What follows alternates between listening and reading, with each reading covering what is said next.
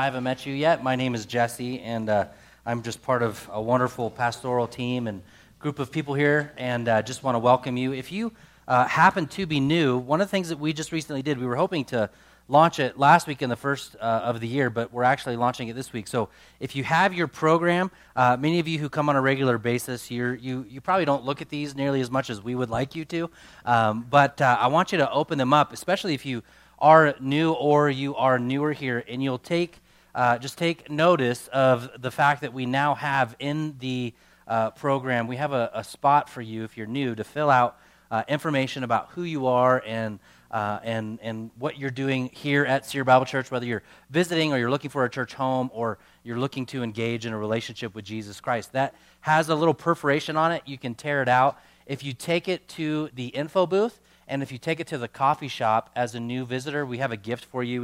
We give you a free cup of coffee if you want one, and then we also have a gift at the info booth for you. And if you don't want the gift, but you want to let us know a little bit more about yourself, you want to sign up for our newsletters and the things that are going on in our church, our small groups, or our youth ministries, whatever those things may be, please just put them in the offering box on your way out, and we'll make sure we connect with you. And this morning, I'm going to mention a couple announcements in addition to that, but before I do, go ahead and turn your Bibles to Galatians chapter 5. If you don't have a Bible, raise your hand, and one of the guys would love to give you a Bible if you want to follow along with us. If you forgot your Bible or you don't have one or you don't own one. If you don't own one and you want a free one, you can take one of these as well. And then one of the things that is happening here this February is we are launching Financial Peace University again. So if you're looking to just kind of understand how you should handle your finances or you want to get out of debt, this is a great class for you. We did this last year, and over $100,000 of debt was wiped away through about 30, 40 people who attended this class. So if you're looking to get things secure financially, this is such a great opportunity for you to partake in. And then for our high school kids, we have a winter camp that's coming up. We mentioned this last week. We are sending the kids to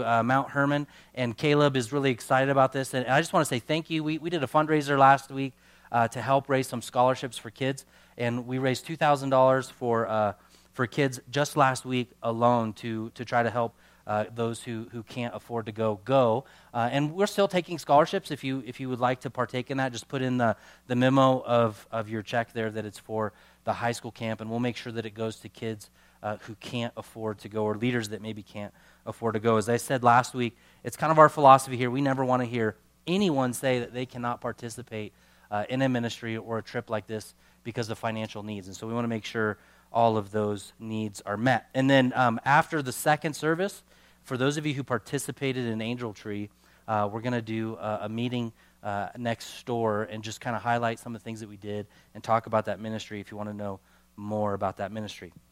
So with that said, let's get into Galatians, and we're going to be in chapter 5. I want you to go to verse 16, and this morning we're talking about walking by the Spirit. And so if you have the ability to, this morning we love the Word of God, so we stand during the reading of His Word. So if you would please stand with me this morning as we read from chapter 5, starting in verse 16. But I say, walk by the Spirit, and you will not gratify the desires of the flesh. For the desires of the flesh are against the Spirit, and the desires of the Spirit are against the flesh. For these are opposed to each other, to keep you from doing the things you want to do. But if you are led by the Spirit, you're not under the law. Now the works of the flesh are evident: sexual immorality, impurity, sensuality, idolatry, sorcery, enmity, strife, jealousy, fits of anger, rivalries, dissensions, divisions, envy, drunkenness, orgies, and things like these. I warn you, as I warned you before, that those who do such things will not inherit the kingdom of God. But the fruit of the Spirit is love, joy, peace, patience, kindness, goodness, faithfulness, gentleness, self-control. Against such things there is no law. And those who belong to Christ Jesus have crucified the flesh with its passions and desires. If we live by the Spirit, let us also keep in step with the Spirit. Let us not become conceited, provoking one another, envying one another. Lord, in this section, I pray you help us to understand what it is that you want to say to us. May your word be the tool that shapes us and molds us into your image, that brings us true peace. I can't help but think of Paul's initial writings in this chapter, that for freedom's sake you have come to make us free. And that we would experience some of that freedom this morning, not the bondage of the world or the bondage of the flesh or sin or anything that wars against us, but we know the freedom that comes from you. So Holy Spirit, be in our midst. Use my imperfection for your glory and do a great work amongst us. In Jesus' name, the church said, amen. You may be seated. All right. So this is kind of one of those passages that if you've been a Christian, you've probably heard it at some point or another. It's the fruit of the Spirit and then the fruit of the flesh. We're not, just so you know, we're not going to get into the fruit of the Spirit so much this morning as we are the fruit of the flesh. And so I just want to give you again a backdrop, so if you haven't been here, you know this letter was written by Paul to a church that began to try to work out their salvation on their own strength.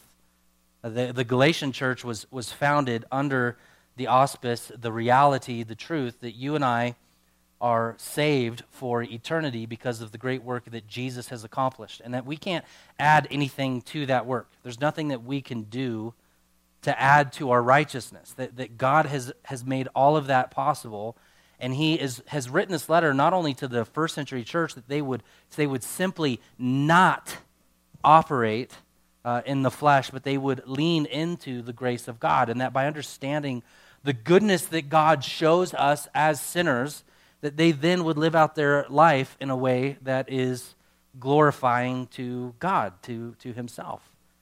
And the first couple parts of Galatians, we shared with you that the first part, Paul kind of needed to defend his apostleship. He needed to defend the reality that he did walk with Jesus. He knew Jesus. And so he kind of gets into what these guys are known as the Judaizers' face and lets them know, hey, I am an apostle. I have the right to write this letter.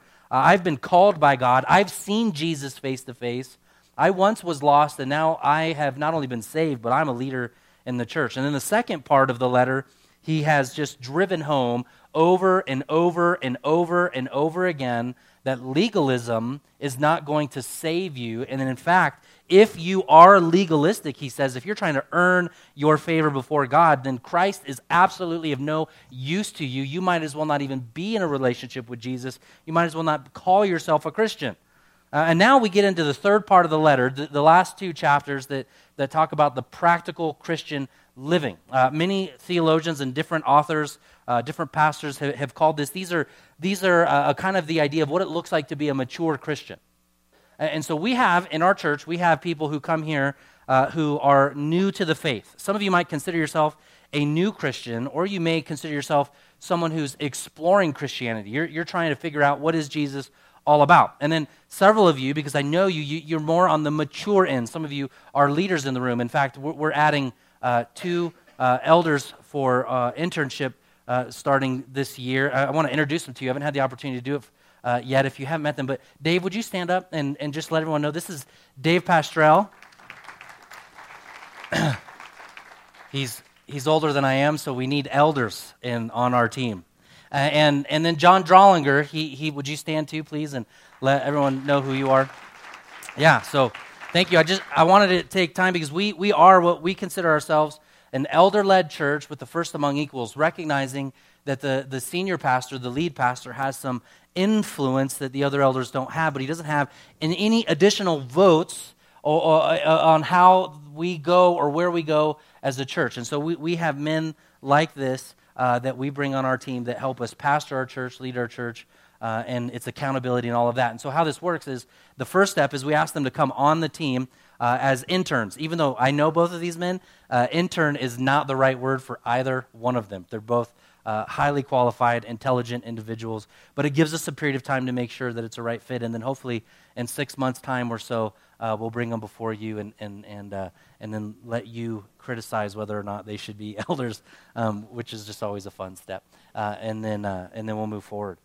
So we have men like Dave, who is more educated than everyone in the room put together, right?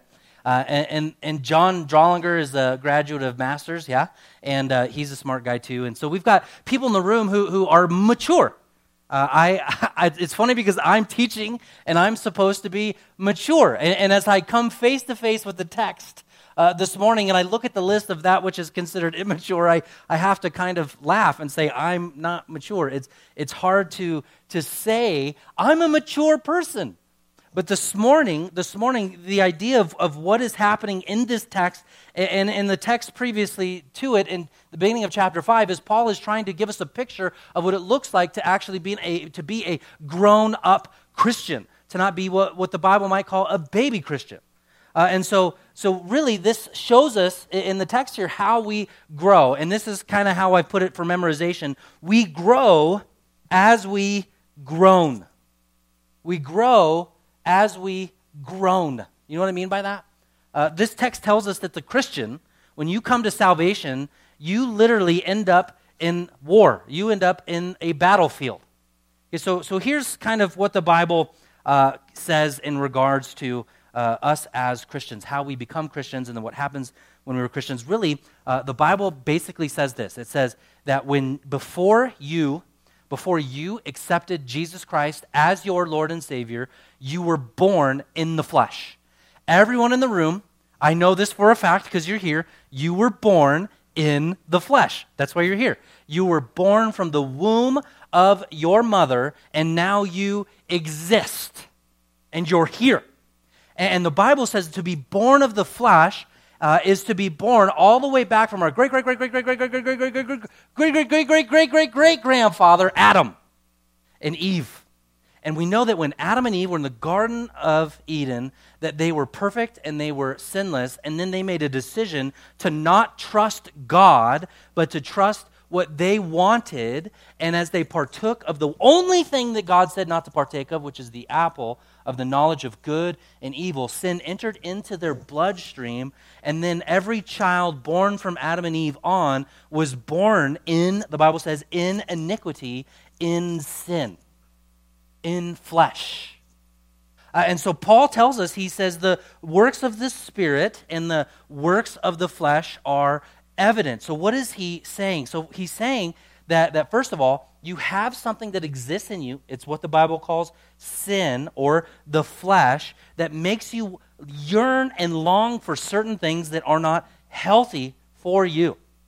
So before you became a Christian, the Bible would say you actually as a non-Christian. So if you're in the room this morning and you say, man, I'm exploring Christianity, but I'm not sure I want to buy in, I just want you to know what the Bible would say. It would say this.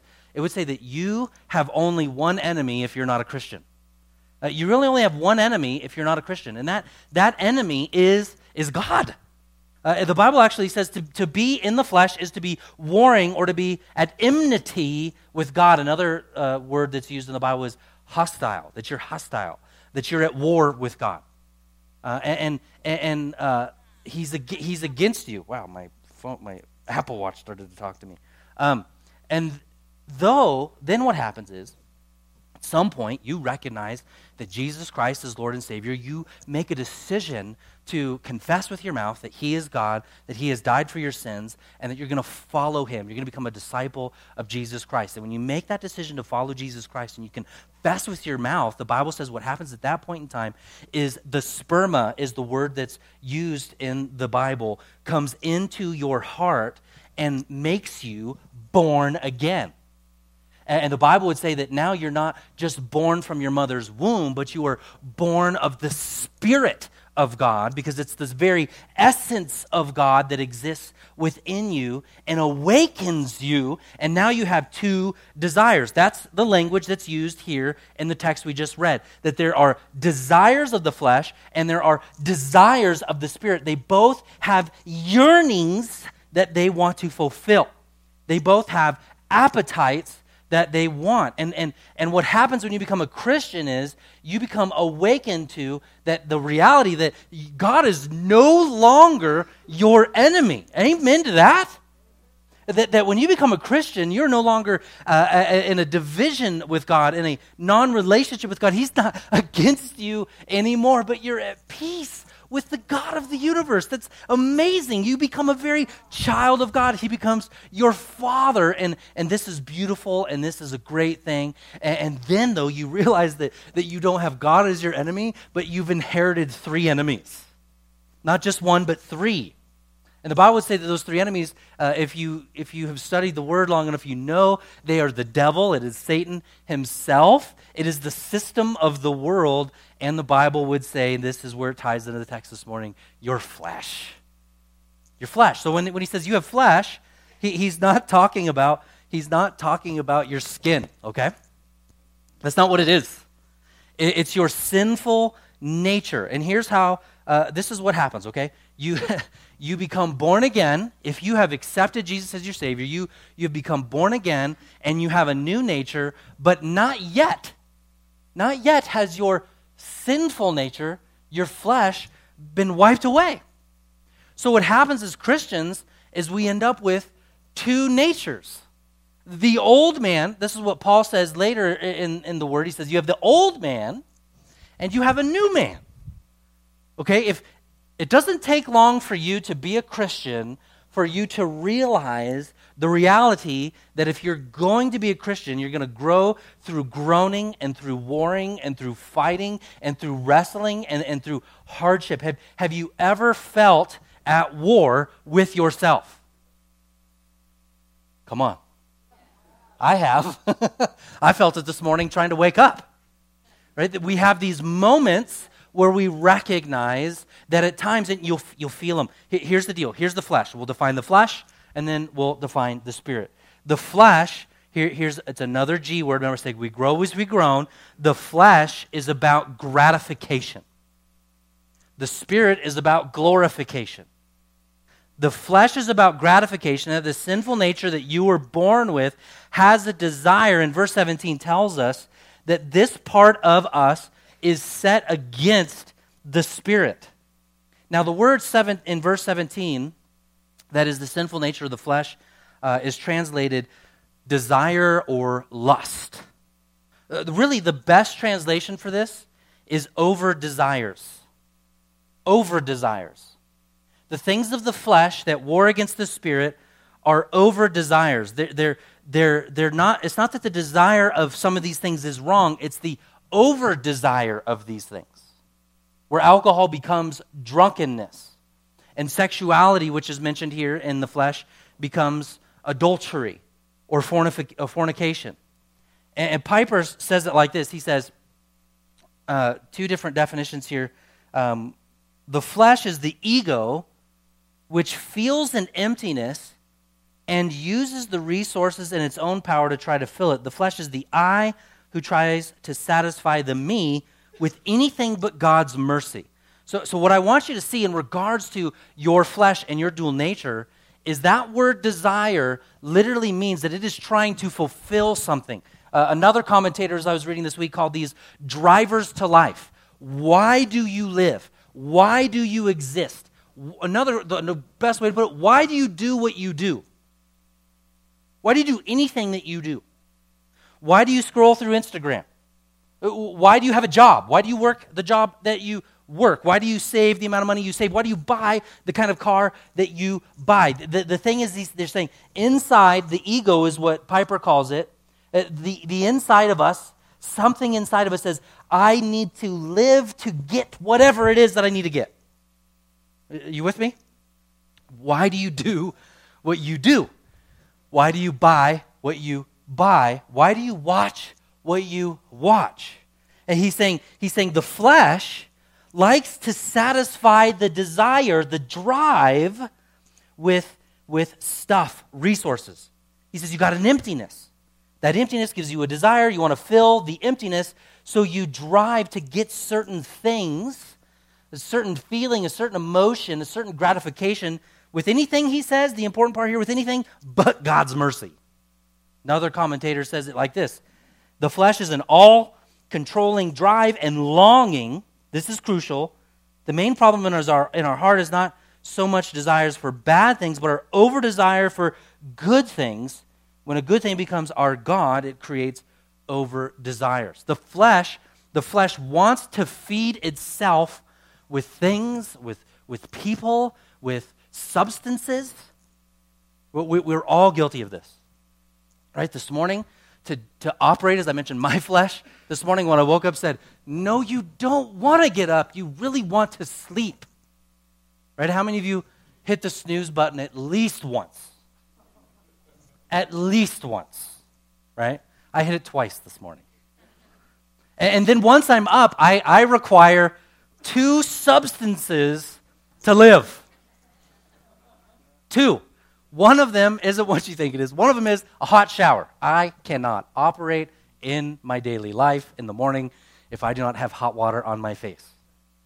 And then the second one, we all know what it is. Heaping doses of caffeine.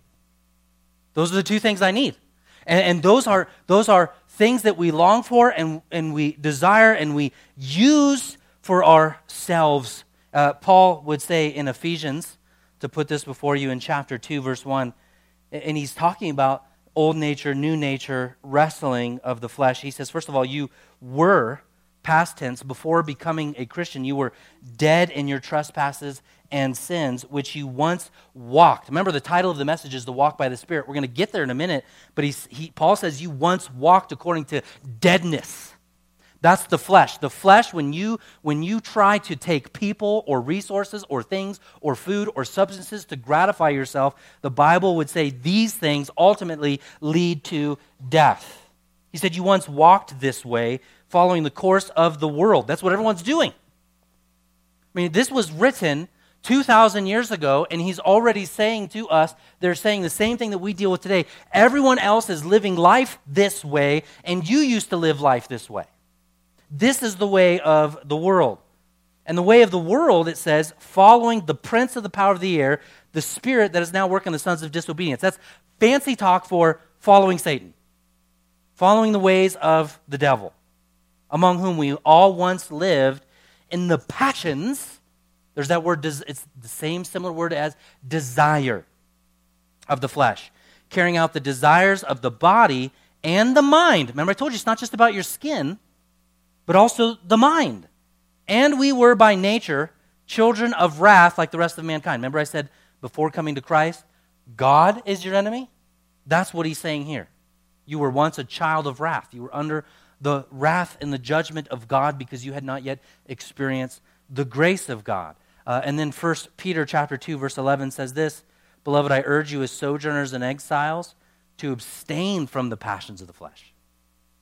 So now Peter adds to what Paul just mentioned in Ephesians, and he tells us in the text here, if you see it before us, we are to wage war against the flesh. We're to wage war. And notice as Peter says when you are a child of God, when you've accepted the grace of Jesus Christ, you now are an alien. What that means, it doesn't mean you're from outer space. It literally means that you no longer are a citizen of the United States of America. I'm not going to get all weird and political on you. I'm not going to tell you not to vote, but I am going to tell you, don't make your identity as an American because you're not. If you're a Christian, you live in America as an alien just as anybody else. You with me? Because your identity now is a child of God, and your real nationality, your real home is the kingdom of God. So you say, America's great. Okay, yeah, it is, but it's nothing compared to your real homeland. Right now, you're an alien. You're just passing through. You're just passing through. You don't belong here. You might have a driver's license. I know, hey, pretty soon, you've got to get a real ID. You've heard about this? You got to get a real ID. I don't know what you've had for the last however many years. Apparently it wasn't real. But pretty soon you can get a real one. Okay? And you might be able to go in the airport and get on an airplane because you got your real ID, and people in the world might recognize you as a real American citizen. Here's the deal, though. If you are a Christian, you are never a real American citizen. You're an alien. You have to understand that if you understand the implications of this, it changes the way that you deal with people. It changes the way that you operate because you don't belong here. You don't belong here. And you should feel this when you are in a true relationship with Jesus Christ. When you're in the world, you feel weird in the world. You do. You just don't feel natural in certain relationships. You don't feel natural in certain movies. You don't feel natural in the way that the world operates. I mean, sometimes my wife and I, we're like, what do we watch? What kind of shows can we watch anymore? And we wrestle through that tension of, well, we want to be entertained because we have the flesh too. But we can't go that far. Where are we going to draw the line? Kind of stuff, you know? Because we're talking about how we grow. And Paul's saying if you are allowing yourself to just full on go headlong into desiring the flesh, it's going to lead to death. Self-pleasure, self-preservation, not to glorify God, but to gratify the self. That's what the flesh is. It's about me. I want to be comfortable. I don't want to be inconvenienced. And I want to feel good. I want to feel good. And so we have this part of us that exists.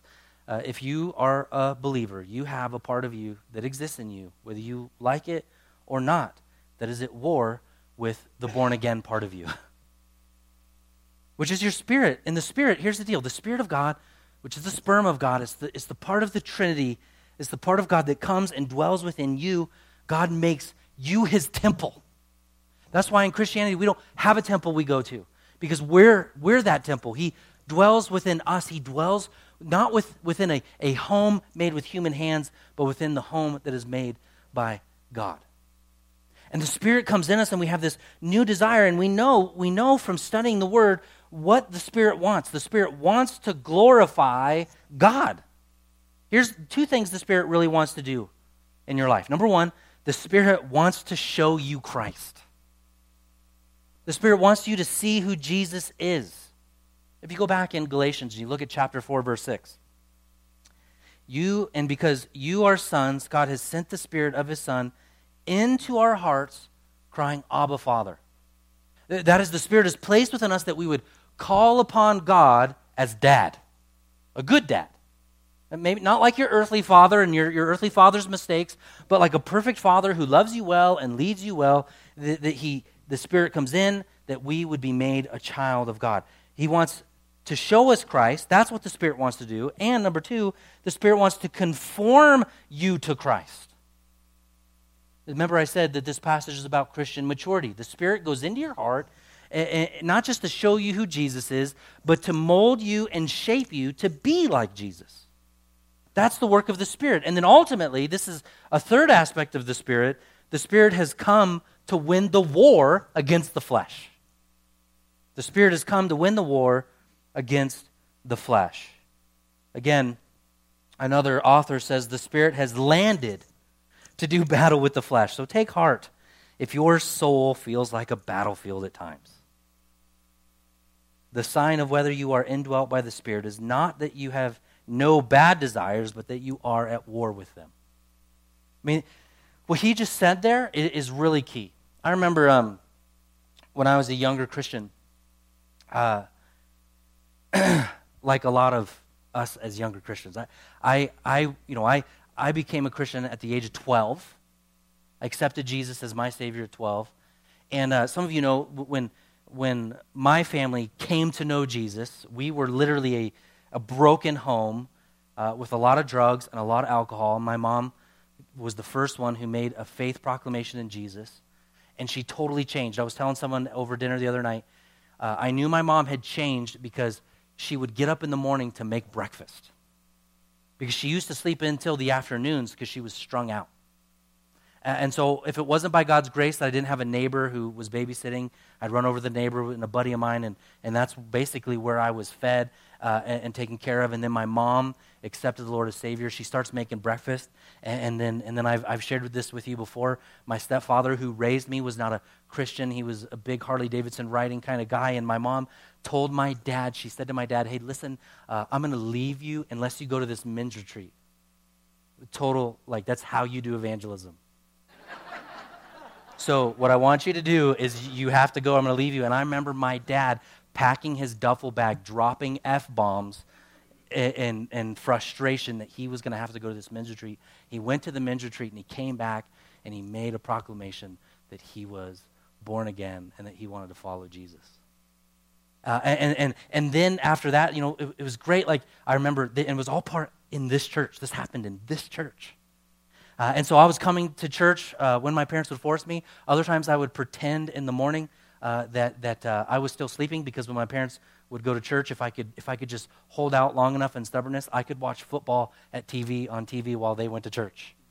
And then later, as I started to follow Jesus and grow, reading my Bible and studying and trying to memorize Scripture, I remember then in college and dealing with all of that comes as a young man at 18 years old, what comes with trying to be a Christian at 18 in the college realm with partying and girls and alcohol and substances. And I dove headlong into that for a season and combated that and tried to fight that and lost.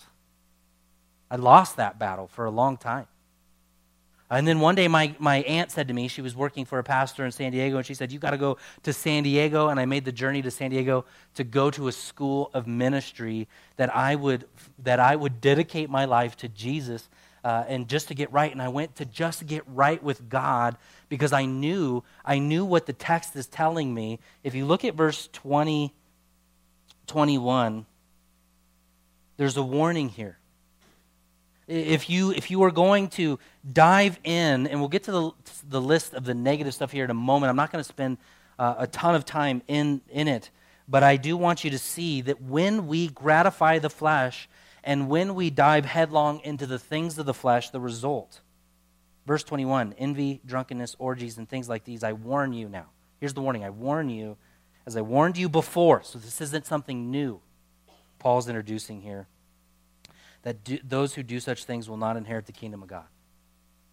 Now this is interesting language, because it can speak to this habitual sin that you refuse to repent of, habitual fleshy living that you refuse to repent of. That yes, indeed, that there is a place that you will go that is eternal separation from God, that is called hell, that you will not be in a right relationship with Him, because it is obvious that since you are not warring and you are not battling and you are not fighting, that you simply are not saved. And we all should do well to at least take some time to look inside ourselves and say, am I fighting against the Spirit? Not am I perfect, but am I still warring? Yes, guys, you're going to deal with lust probably all of your life, but have you given into it, or are you warring against it? But the language, the kingdom of heaven, our citizenship, is also speaking back to what Paul has mentioned about who we are in Christ. We're to be free in the kingdom of God, and to be free literally means that we're going to experience a kind of peace, a kind of joy, a kind of uplifting of the soul. And that if you are not fighting the flesh, you will not inherit the kingdom of God, meaning that it is very likely that you will not have the eternal satisfaction and gratification that Jesus brings here and now. And I say that I mentioned my story as an example of I know what it was like to say I was a Christian, that I believed in Jesus, and to still drink heavily and to still dive into the drunkenness of the world, and then only to experience the hatred of self, the depression of my own well-being. It just simply wasn't healthy. I read an article this week where they call it deaths of despair. Have you heard this term? That we're dealing with numerically a enormous amount, beyond anything that we could ever think or imagine, of what they call deaths of despair. So you have clinical psychologists and scientists and what have you saying, we have an actual term for what we're experiencing right now, and that term is deaths of despair. And what they say the deaths of despair are those who are dying by a huge amount of opioid abuse, alcohol abuse, and suicide. They're saying more people are dying from alcoholism than they have even previously before our generations. And the reason for that is because the world knows, the enemy knows you have a desire, you have a hole, you have a passion in your heart that must be filled. Every single person is born with that. And because we know it's there, we reach out for things and stuff and people and emotional feelings and substances to fill the heart, to fill the void. And then we're being told by people who don't know God that it's quite likely you'll die of despair. But then to be born of the Spirit, to glorify God, to war, is to say, I want Jesus to be my satisfaction, not the desires of the flesh. Let me just give you the categories here. The things that we take, the things that we use to fill ourselves with the flesh. One is, there are 3 words in verses 19 that have to do with sexuality. So Paul's open in letting us know that one of the ways in which we try to fulfill our desires is through sexuality. And there's 3 categories of sexuality. One is sexual intercourse between unmarried people. The other word that's used in purity is unnatural sexual practices, that which is deemed unnatural outside of the traditional view of what the beauty of sexuality is between a man and a woman in marriage. And then the third use is uncontrolled sexuality. So we recognize that there are wrong ways to have sex, and then there's uncontrolled ways as well.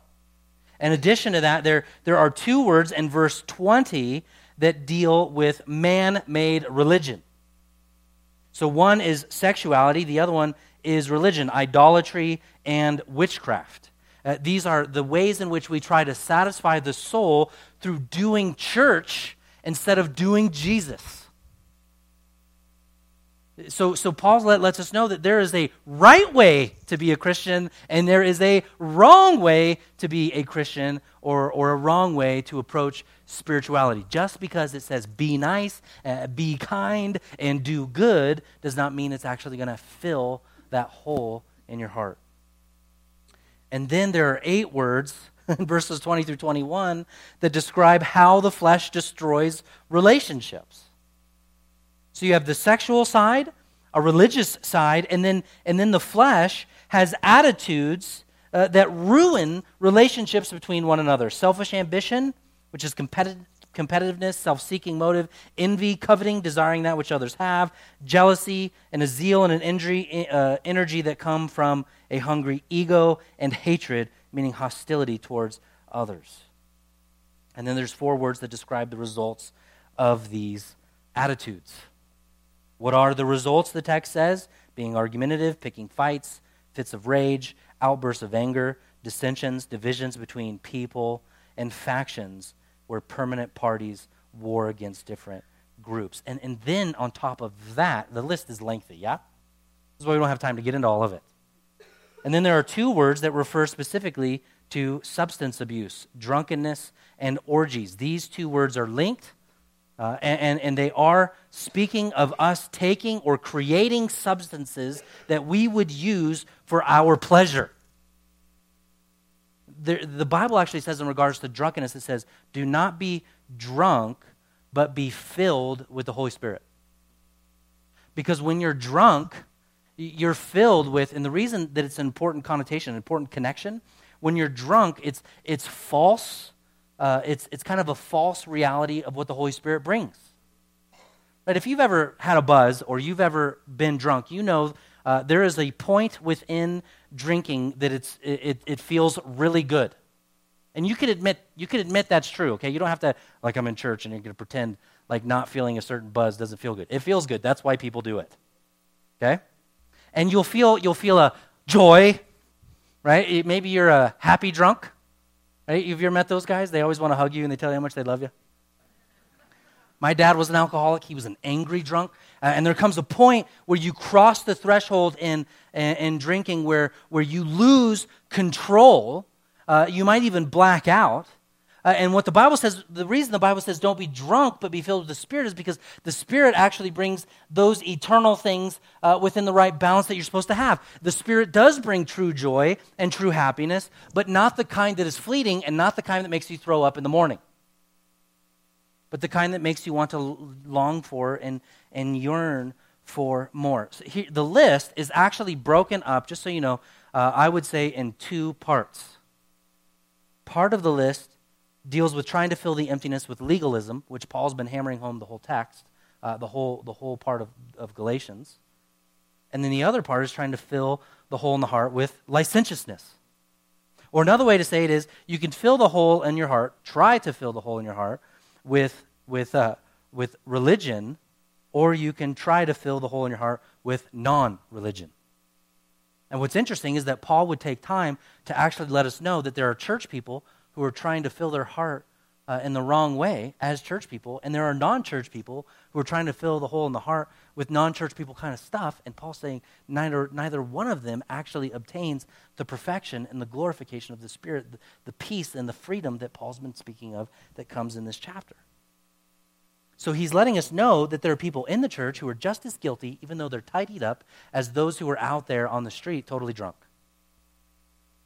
So you know what that means? It means the gospel is for you, and the gospel is for them, and the gospel is for everyone. All of us are in need of knowing the grace of God so that when we war against the flesh, we do it in a way that is correct and right. Which is to say we do it as an act of worship. You say, okay, so now we're going to get to the end of the sermon where I start to try to give some practicality of how do you war against the spirit? How do you, the flesh? How do you become an individual that rightly and correctly is someone who is submitted to the glory of Jesus, and you are becoming a mature Christian? Remember, I said now, you grow as you groan. So the first thing is to recognize you are at war. If you do not recognize that you're at war, you're not going to win the war. You can't go into a battlefield thinking you're going to a party. You can't, because you're going to get wiped out. You have to adopt a mentality that you as a Christian are at war with the devil and with the world and with the flesh. And it is a war that, first of all, has already been won. Ultimately, it's already been won, so you have to do it in victory. And then, so that's number one. You've got to admit that you're at war. Number two is you have to do it with an attitude of glorification, or another way to say it, you have to do it with an attitude of gratitude. You can't war because you have to try to get something from God, or you want to get something from God. You have to do it because it's worship. It's worship, which is our way as Christians to say, everything that I do is to say thank you. To say thank you to God. And the attitude of gratitude changes everything, yeah? So let's get, those are the two parts. Admit you're at war, do it with gratitude, and then here we go, you got to walk by the Spirit. How do you do that? First of all, note that he says in verse 16, you have to walk by the Spirit. The word walk alone lets you know that this is a continuous, regular, habitual action of life that does include progress, though it be it slow. So when we say when we grow as Christians, it's incredibly painfully slow. Have you ever noticed that? Does anyone, there are people who grow fast, but most of us don't. Some of you are older than I am, and you'll tell me that you're still growing, right? Wayne has been a senior pastor, and Wayne's on the farther end of his ministry, yeah? We'll all admit that in the gracious way possible. Are you still groaning in your faith?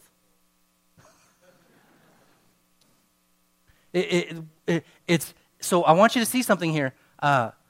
This is going to require you to do this every day.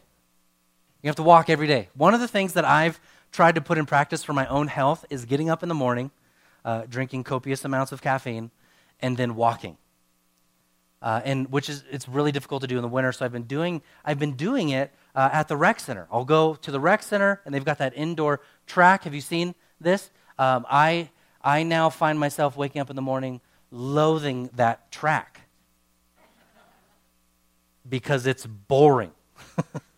And Dick's here, and sometimes Dick provides the entertainment on the track while I see him attempting to play pickleball in the gym. And I'll watch these guys play, and it's every day, and there's something about that walking.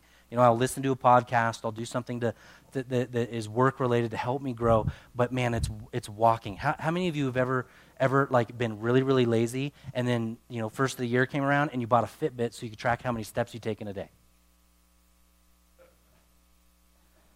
Some of you are doing this because you don't want to raise your hand. Because I remember the first time I got a Fitbit, it was several years ago, and it was when I was really gaining a lot of weight, and I was like, okay, I'm not as active as I think I am, so I put the Fitbit on, I did all this research, and the research said that you have to take a minimum of what? Who knows? How many steps a day? 10,000. So I thought, that can't be that bad, right? So I put the Fitbit on, did my job, worked, didn't look at it, went to the end of the day, by the end of the day, looked, and it was like, 3,500 steps? Oh, man. No wonder I'm so fat. And so I started a practice where some of you I speak in the front, so you kind of see me go through this process where I was really, really large. And then I got really, really skinny about 2 years in after having my Fitbit because I was getting 20 to 25,000 steps every single day. Yeah, way to go me. And then I realized, I hate this. I really hate it because it's too habitual. And so then I went to the gym and I had an intention to lift weights and walk. And the result of that was I put on more meat and more fat. And now I'm back to walking again because it works. It works. Walking works. There's nothing fancy about it. Your heart rate doesn't go sky high. You may not even break a sweat, but if you walk every day, you'll lose weight. And some of you are like, I might try this. It's boring. It is boring. The idea of what Paul's saying, though, here is you've got to walk by the Spirit. You've got to do this habitually. And some days, now there might be some of you who disagree with me, some days living the Christian life can feel boring. I do this every day. I'm praying every day. I'm studying every day. I'm doing all the same things every day. You have moments where, like Paul says, you were running well, where it feels like you're running and you're accomplishing, but you've got to walk by the Spirit. You say, how do I walk by the Spirit? Verse 18 tells us you have to be led by the Spirit. What does that mean? To be led by the Spirit is to live by faith. That's what it means, to be led by the Spirit. In addition to that, if you look at verse 22, not only are we to be led by the Spirit, he says, but the fruit of the Spirit is love, joy, peace, patience, kindness, goodness, faithfulness, gentleness, self-control. Against such things there is no law. How am I going to do that? How am I going to produce the fruit? I want you to know that's the fruit. We're going to talk about that next week. What is that fruit? But to get that fruit, Jesus tells us how to get the fruit. If you want love, peace, joy, if I'm going to walk by the Spirit, if I'm going to get, how in the world do I get the fruit? He tells us, Jesus himself, in his own words, in John chapter 15, verses 4 through 5. Do you remember the text? He says, abide in me, and I in you. As a branch can't bear fruit by itself unless he abides in the vine. Neither can you unless you abide in me. I am the vine, you are the branches. He who abides in me, and I in him, it is he who bears what? Much fruit. Well, walk by the Spirit, bear fruit. How do I do it? You've got to abide in Jesus. You know what that means? You've got to meditate on God's promises. You've got to memorize Scripture. You've got to sit with Jesus and do what we don't like to do, which is to put down the cell phone, turn off the TV, and sit in silence and pray. How many of you do that on a regular basis? And then contrast that with how are you really feeling at peace and connection with God, because there's a connection there. You're going to have to abide with Jesus, my friends, if you're going to fight the war. You go, how do I fight the war? How do I ensure that I don't fill my heart with substances that are going to destroy me and lead me to a death of despair and disconnect me from God? You have to sit with Jesus. I love what George Mueller says about this. He says, I saw more clearly than ever that the first great and primary business to which I ought to attend to every day is to have my soul happy in the Lord. The first thing to be concerned about was not how much I might serve the Lord or how much I might glorify the Lord, but how I might get my soul into a happy state and how my inner man might be nourished. Now, what is the food for the inner man? Not prayer, but the Word of God. Now, he's not saying prayer's not important, but he's saying that he sat and he meditated well on God's Word.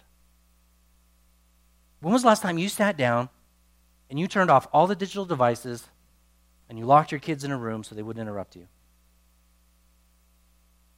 And you just sat with the Lord in gratification, with gratitude, and you just thanked him for the promises that are true for you as a child of God.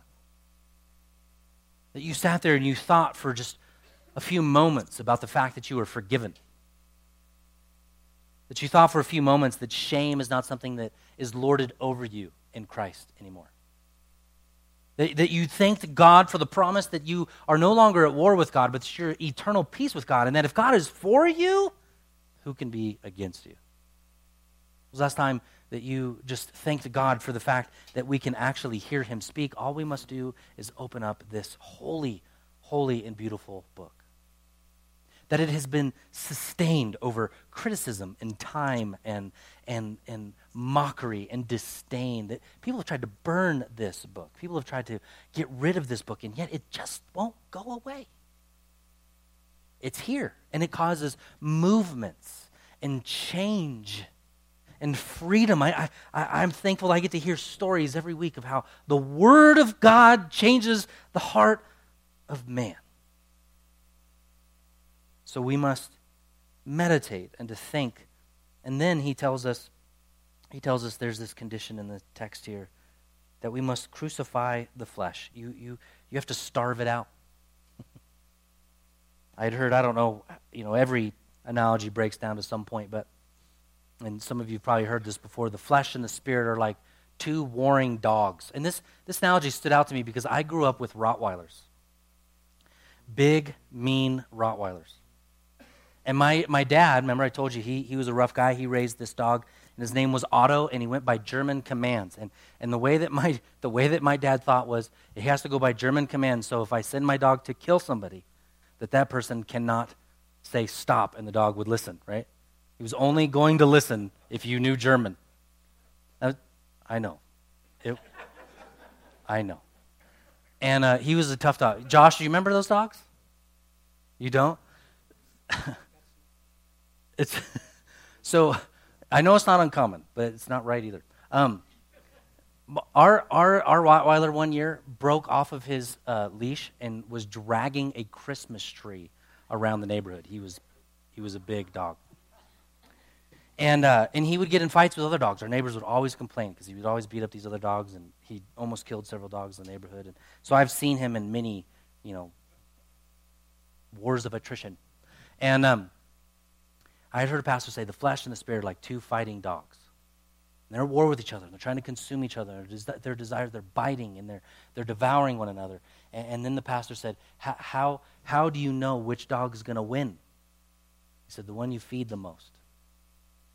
The one that you are feeding. Do you feed the flesh? Then that dog is going to win. Are you going to feed the spirit? Then that dog is going to win. So my friends, as we leave here this morning, may it be our motivation in gratitude and worship to feed the Spirit, the things that the Spirit needs, to feed your soul. And may you in this season starve out the flesh, to say no to the things that feed your self-gratification, that you would not grow weary while doing good. Amen? So if the worship team would come on up, and as we sing, I want you just to think about a couple of these things as takeaways for our time together. Oh.